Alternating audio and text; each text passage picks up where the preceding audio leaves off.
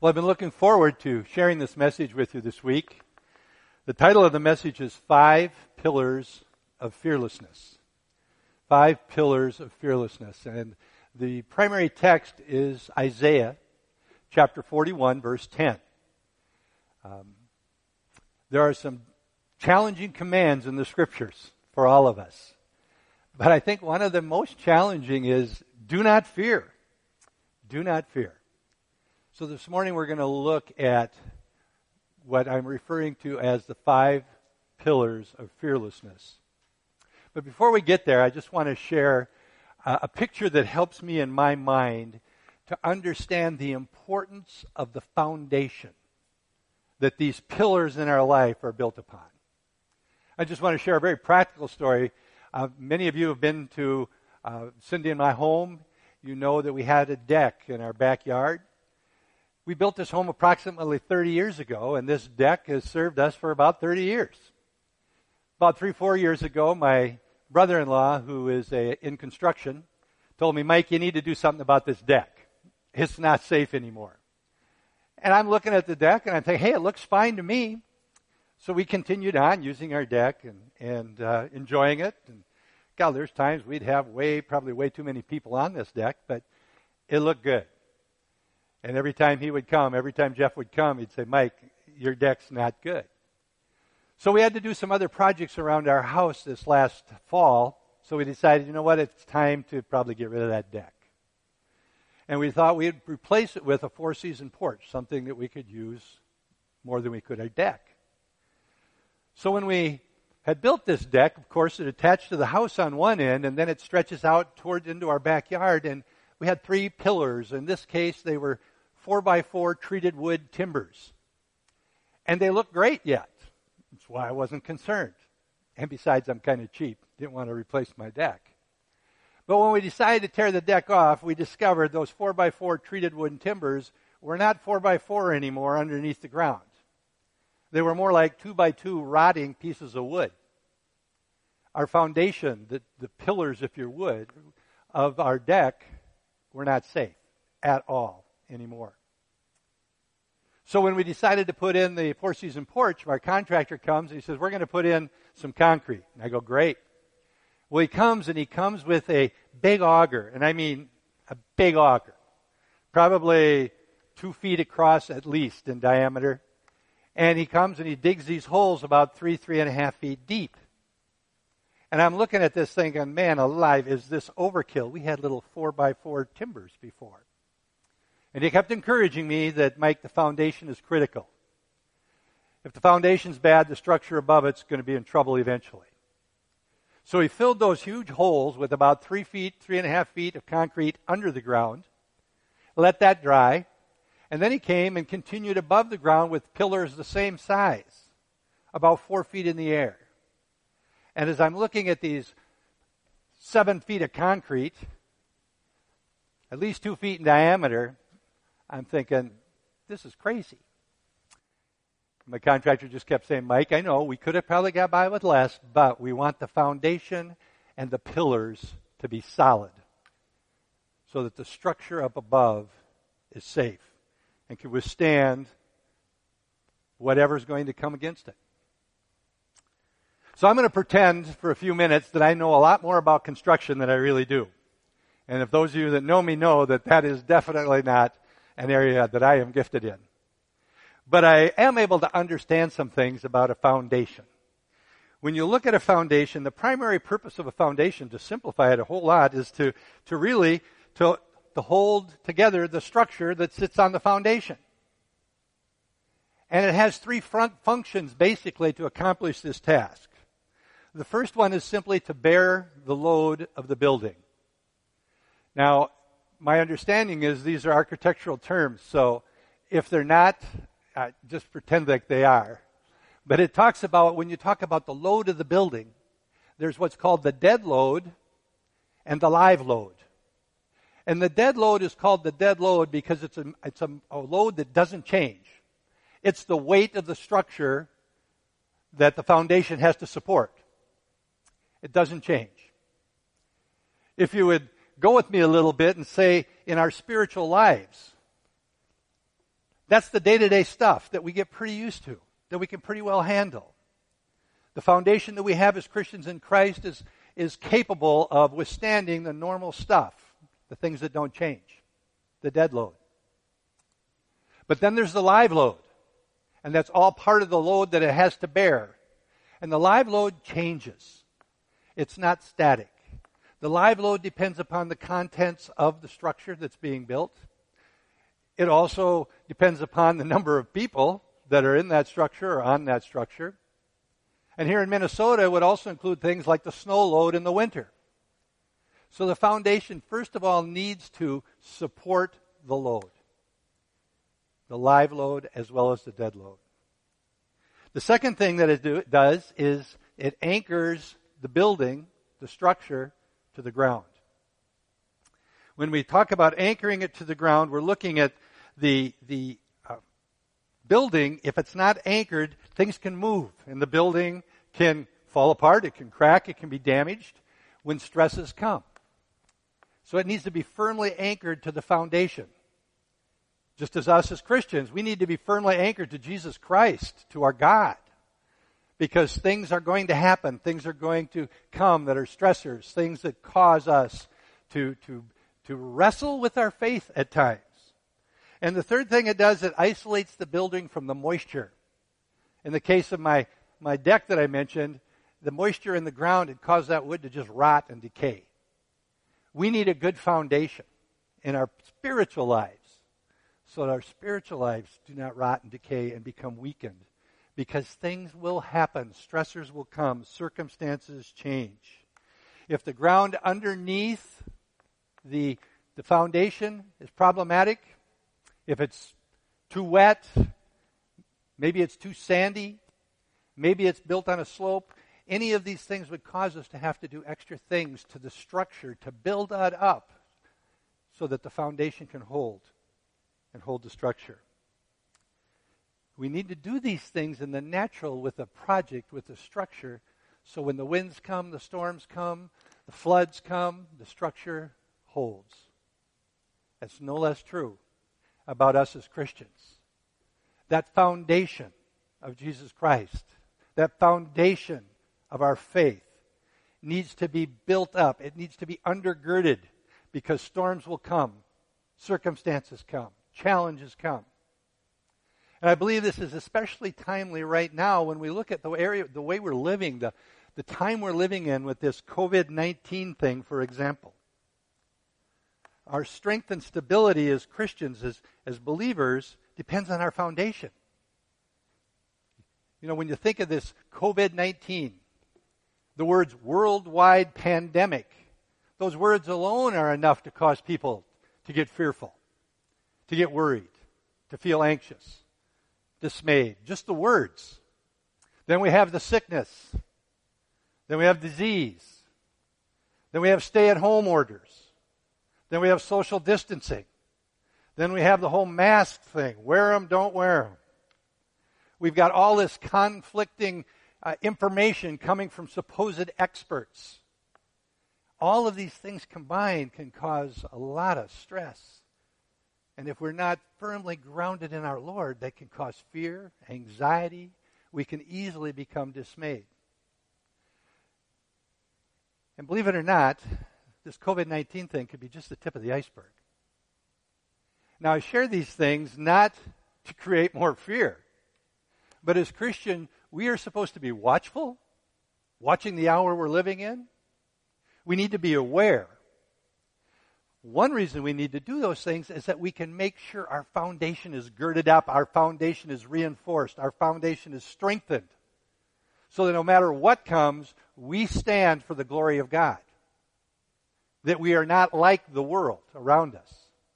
So when I share these next few things that could come just because of this COVID-19, we need to be aware, but we do not walk in fear, live in fear, nor be dismayed.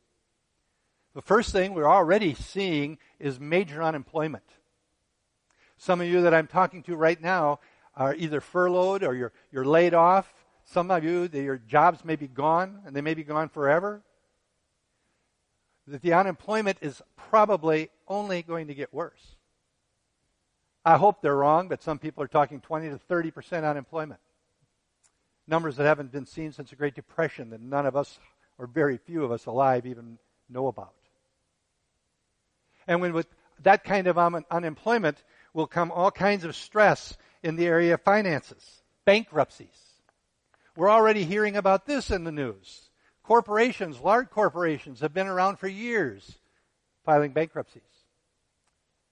Businesses, restaurant chains, filing bankruptcies. Individuals filing bankruptcies, small businesses. This thing just keeps going. It's like a snowball going down a hill. It gets worse and worse. The bankruptcy come, we see kind of an economic collapse in a lot of general directions, especially in the housing market. It could totally collapse. We've already seen and hear about some food shortages that are taking place. This could easily get worse. And as all these things, if they come to pass in the way that some people are projecting, it could easily lead to a complete breakdown of our culture, our society. Again, not talking about these to create fear in our hearts, but to make us aware that we need to be grounded on our faith, knowing who our God is, how great our God is, how much He loves us. We forget sometimes just how great God is. When you look at these things, a breakdown of society, I first laughed a little bit to myself when I saw this, and some of you, I'm sure, have heard about it, but there was a barber or salon owner in Michigan who decided to open up. And when he opened the doors, he had outside his doors militiamen, armed militiamen, standing outside his doors. This is kind of ridiculous, kind of funny, but reality is, what if law enforcement would have came? What if they'd have been confronted? This is the type of thing that could just begin. And if you can imagine with the food shortages in major cities, what could happen? How are we going to stand as Christians? How are we going to live our lives? As Christians, believe it or not, and I know you believe it, we will face frightening situations. We are not immune to problems because we're Christians. It doesn't work that way. We are going to have plenty of opportunities for fear and dismay, anxiety, worry to creep in and start to control our thoughts. And once it starts to control our thoughts, it starts to control our behavior. And we will look just like the world around us. Yet the Lord tells us over and over and over and over again in the Scriptures. Actually, He tells us over 300 times in the Scriptures in one form or another, do not fear. Which brings me to the text that I want to share today.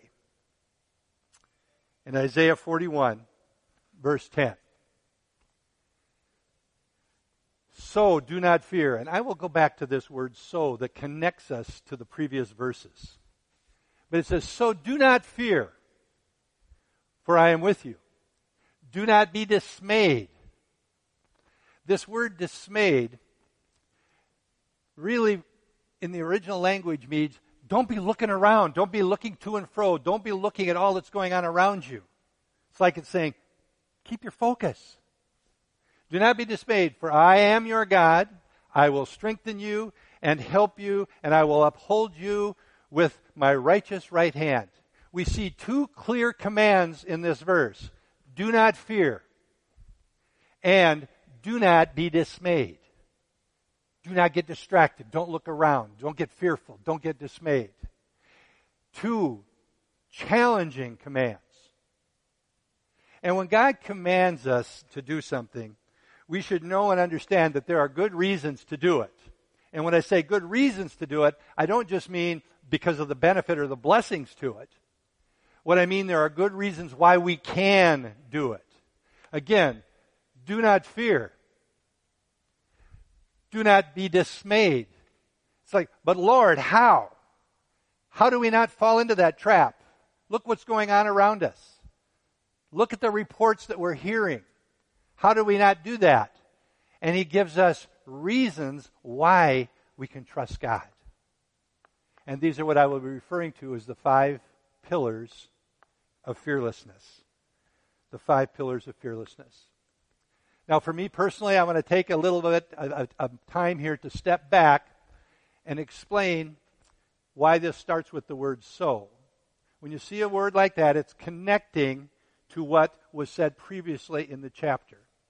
And I want to look at that, and I also want to give us just a brief look at what was going on in the context of the times when the prophet Isaiah wrote these words. Isaiah was called by God to be a prophet.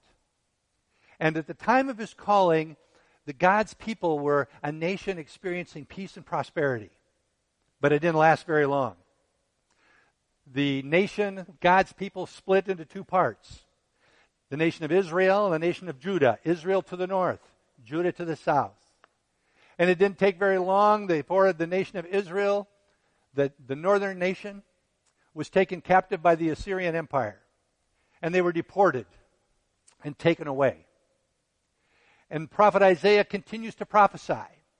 And we see he continues to prophesy through the whole first 39 chapters of the book of Isaiah about things that were taking place in his lifetime. And he prophesied to king after king after king, warning them, the kings of Judah in particular, the southern kingdom. But they chose to ignore him. And God's punishment, if you would, judgment, if you would, but discipline would probably be the best word, came upon them over and over again. And the Assyrians attacked and ravaged the southern nation of Judah. Matter of fact, it got so bad, Jerusalem was almost lost to the Assyrians. And this is what the prophet Isaiah was writing about and speaking the word of God to during most of his lifetime. But then as we go through the book of Isaiah, at chapter 40, there's a change that takes place. 39 chapters, he's prophesying about events of his day. Chapter 40, it changes into futuristic, where we begin to see the blessings of God returning to his people. And in chapter 41, where we're at today, we are seeing that God, through his prophet Isaiah, he is reminding his people who he is and encouraging them. And that's what I want us to do today, to be reminded who he is, that it would encourage us and strengthen and build up the pillars of fearlessness in our own lives in the days we're living in. If you have your Bibles, I'm going to just quickly give a brief overview of the first 9 verses of chapter 41. And what I want to focus on is who God is. How great our God is. In verse 1, he talks about the people. It says, the coastlands, listen to me in silence, and let the peoples gain new strength. Let them come forward and let them speak, and let us come together for judgment. He is saying the peoples of the earth will be gathered together, and our God will judge them all. The God that we serve is the God who will judge. In verse 2 it goes on, who has aroused one from the east, whom he calls in righteousness to his feet. He delivers up nations before him and subdues kings. He makes them like dust with his sword, as the wind-driven chaff with his bow. He, this God, rules all rulers. Kings of this earth are all under the rule of our God. He is the ruler of all rulers and always will be. Verses 3 and 4, he pursues them passing on in safety by a way he had not been, traversing with his feet. Who has performed and accomplished, calling forth generations from the beginning. I, the Lord, am the first, and with the last, I am he.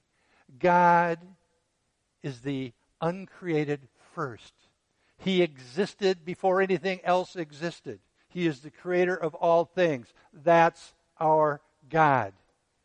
He will judge all the nations. He rules over all rulers.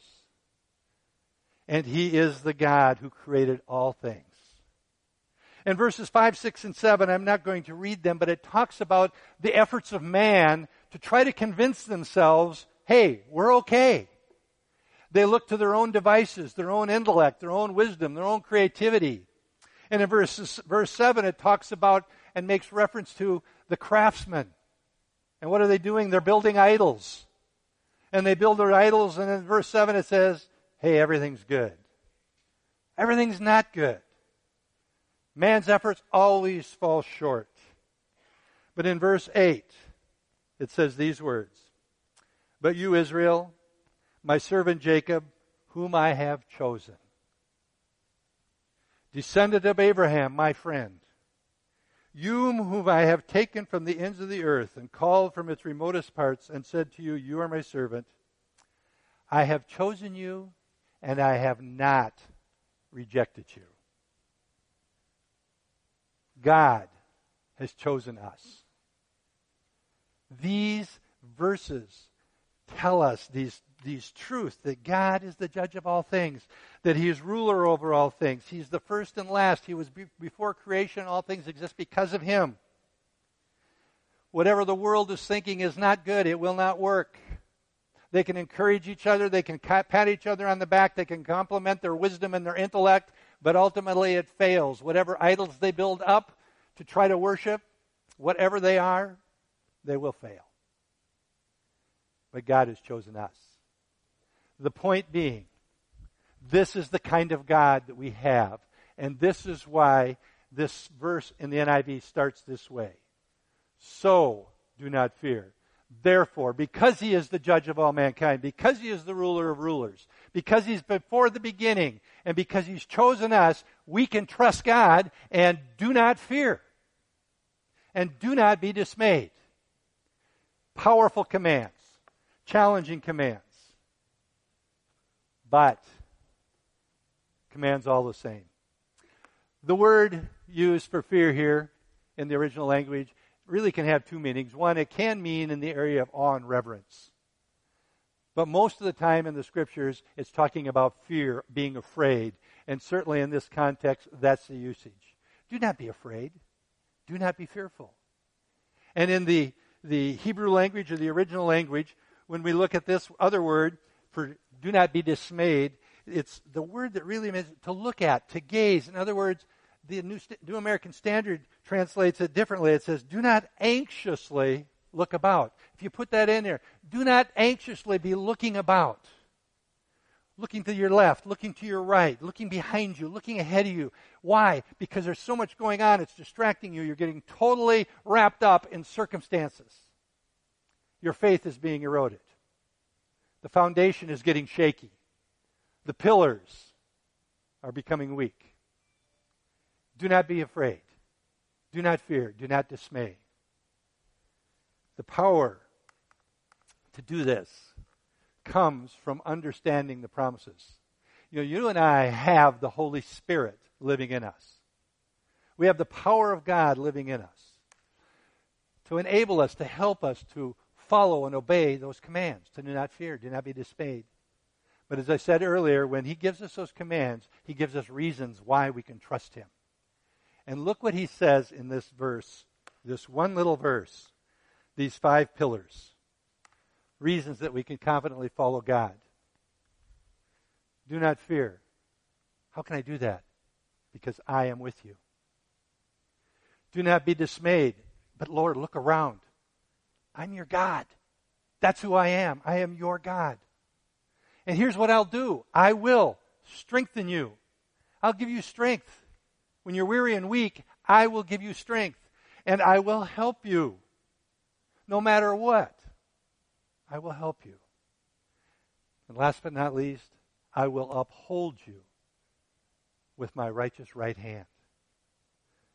5 pillars for us. 5 reasons why we can trust God, why we do not have to fear, we do not have to be dismayed. So we're going to look at those pillars, make a comment or two at most, but I want to show you a few scriptures. And I would encourage you, in your Bible study time, use your concordance and look up some words and find some scriptures, because there are so many scriptures that work with every one of these pillars of fearlessness. The first pillar, I am with you. I am with you. I am with you. Do not fear. I am with you. God is with us. His presence is with us. There's an interesting thing about fear. When we're separated, isolated, alone, it gets worse. We're more susceptible. God's saying, I am with you. Do not be afraid. Deuteronomy 31:8. For the Lord himself goes before you and will be with you. He will never leave you. He will never forsake you. Do not be afraid and do not be discouraged. He's with us always. He remains closer than a friend. No matter what's going on, we need to be reminded the God that created the universe is with us. He's with us. Pillar number 1. Pillar number 2. I am your God. You might go, duh, well, it's important enough that God put it in the scripture or the words of the prophet. I am your God. What does that mean to you and me? It means He is our personal God. He is a personal God. He's not a non-caring God. He's not a God who doesn't pay attention. He is our God. He knows everything about you and everything about me. He knows exactly what we're like. He knows exactly what we're going through. I am your God. Therefore, do not be dismayed. Do not be looking to and fro. Do not be looking around. Do not let the enemy start controlling your thoughts and your mind and your actions. I am your God. I'm yours. Romans 8:31. If God is for us, who can be against us? Really? What more do we need? If God is for us, who can be against us? Pillar number 3. Number 1, I am with you. Number 2, I am your God. And number 3, I will strengthen you. I will give you strength. I already mentioned this, but just think about the power of God in us, the Holy Spirit in us. I really think as Christians, quite frankly, most of the time, we don't get it. Our mind can't comprehend it naturally, so it makes it hard for us to grab the hold of the reality of God, the Holy Spirit, lives in me. The Spirit of power lives in each one of us. The power to persevere, to preserve us. You know, when we feel weak, we feel like our strength is slipping, it's usually because we've been hanging on by our fingernails in the flesh. God says, just let it go and give it to me. I will strengthen you. I'll strengthen you. Listen to just a few verses from Psalms. And there are many verses besides these. Psalms 18, verse 32. It is God who arms me with strength, and He makes my way perfect. Wow, that's the kind of strength that we need when difficult days are facing us, when circumstances are challenging us. It gives us strength to make our path straight. Psalms 29, verse 11. The Lord gives strength to His people, and the Lord blesses His people with peace. He gives strength to His people and blesses them with peace. Wow, could the world use a large dose of peace? Of peace. God's strength. When we let go, when we release this and let God be our strength, we will find peace in our soul. Fourth pillar. Surely I will help you. God's provision for us. Surely, certainly, most assuredly, with confidence you can believe and trust me, I'm going to help you. No matter what you're going through, I will help you. I will be your helper. It's a promise from God that He will help us. Psalms 54, verse 4. Surely God is my help. The Lord is the one who sustains me. He is our provider. He is our provision. He will give us the sustenance we need. He will sustain us in every way, no matter what comes our way. Psalms 121, verse 2. My help comes from the Lord, the maker of heaven and earth. I mean, it's good enough when He declares that my help comes from the Lord, but then He reminds us He is the maker of heaven and earth. He created all things. People, church, believers, brothers and sisters in Christ, this is our God. This is how great our God is. This is how big our God is. And He loves us, and He loves you. And these pillars built on the foundation of God will sustain us no matter what comes our way. No matter what comes our way. And the fifth pillar, surely I will uphold you with my righteous right hand. There's so many things that we could talk about in just this little bit. His righteousness, His right hand, that position of power and authority. He says, I will uphold you. A couple more scriptures for you in Psalm 63, verse 8. My soul clings to you, and your right hand upholds me. Psalms 119, verse 117. Uphold me, and I will be delivered. Uphold me, and I will be delivered. Promise of God. I won't be dismayed. I need not fear, because God will uphold me, and I will be delivered no matter what comes down the pike. I will be delivered. These things that we're talking about, these scriptures, the Word of God, should just be building up in us such a confidence. Our foundation and the pillars that our faith stands on, our rest stands on, should be so strengthened that nothing that comes against us should be able to overcome us. Psalms 41, verse 12. As for me, you uphold me in my integrity, and you set me in your presence forever. We have such amazing reasons to trust God, have confidence in God, that we need not fear. That we need not be dismayed. That we need not be looking around and seeing what's going on everywhere. And I know with all of the information and the misinformation that's out there, all of the stuff on social media, all of the stuff on all of the networks and all of the cable, all of this information, it is so easy to get distracted. I'm not saying don't be aware. I'm not saying don't be informed. But I'm saying keep your eye on Jesus. Keep your eye on God. Remember who He is and who you and I are in His sight as His children. And what an amazing opportunity to be living, walking witnesses for Christ when days are tough, when times are challenging. We need to make our attitude and life be determined by these 5 pillars of fearlessness. I'm your God. I'm with you. I will strengthen you. I will help you. I will uphold you. Memorize it. I'm your God. I'm with you. That's where I'm at. I'll strengthen you. I will help you, and I will uphold you no matter what comes.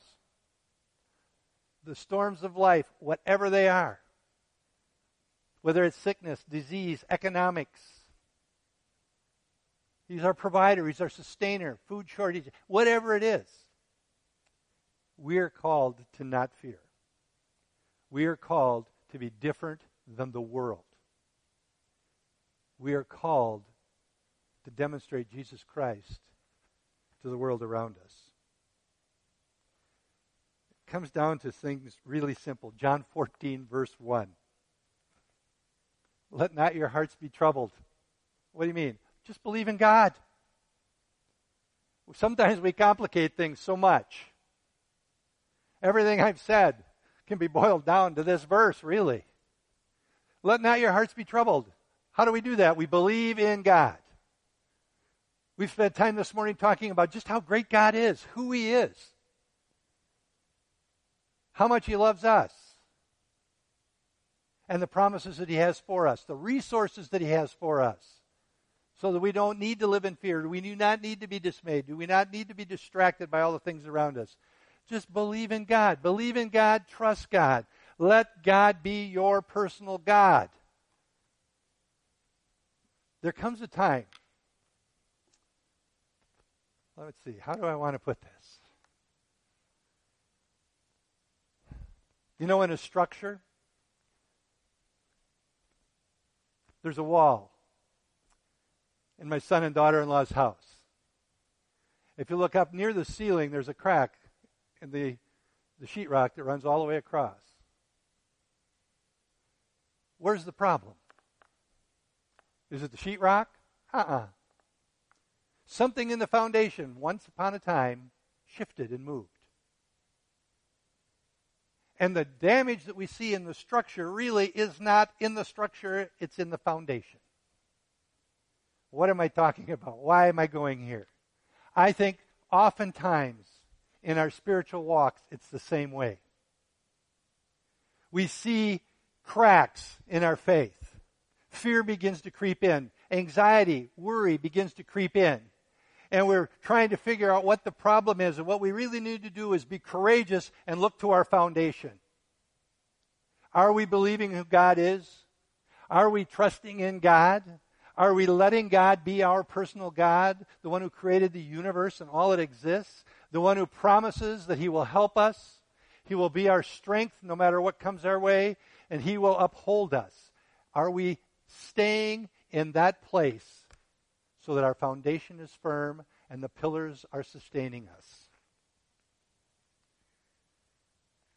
I pray that as we go into whatever the days bring, that we are watchful, that we are aware, that every single one of us can speak those words. I will not be afraid, and I will not be dismayed. I will not let the things around me distract me from my Lord and Savior, the God who loves me. And may we take it even a step further. May the world that's watching us say, they're not in fear. All that's going on around them doesn't seem to be bothering them. We want to live a life like this to the glory of God. Let's close in prayer.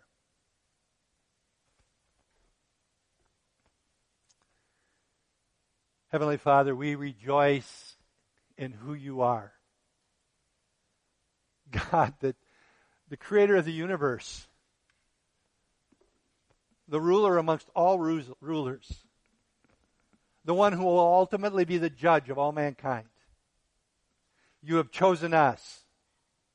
You have given us grace to accept the gift of Christ, that our salvation is in Jesus, His death, burial, and resurrection. Father, I pray this morning, if there are those listening to my voice anywhere on this planet that do not know Jesus Christ as their personal Lord and Savior, they would acknowledge today that they are sinners and need a Savior. And in your love and your mercy and your perfect plan, you came to earth as your Son, Jesus. And you went to the cross and shed your blood to redeem us, that our sins might be forgiven. And you rose again on the third day to prove that the victory had been accomplished, the price had been paid in full. God, I pray that there's anyone out there that's never acknowledged those truths. Today would be the day, right now, that they would humble themselves before you and declare that they are a sinner and they need a Savior, and that Jesus Christ is the only one worthy and capable of being our Savior. And that their lives would be surrendered to you, and that they might know the power of the Holy Spirit living in them, that they may live without this fear and this dismay, that they may know the peace that passes all understanding through Jesus Christ. God, that's our prayer this morning. Father, that all would know Jesus. I invite you now to worship with us with this closing song, and then we'll come back and close the service.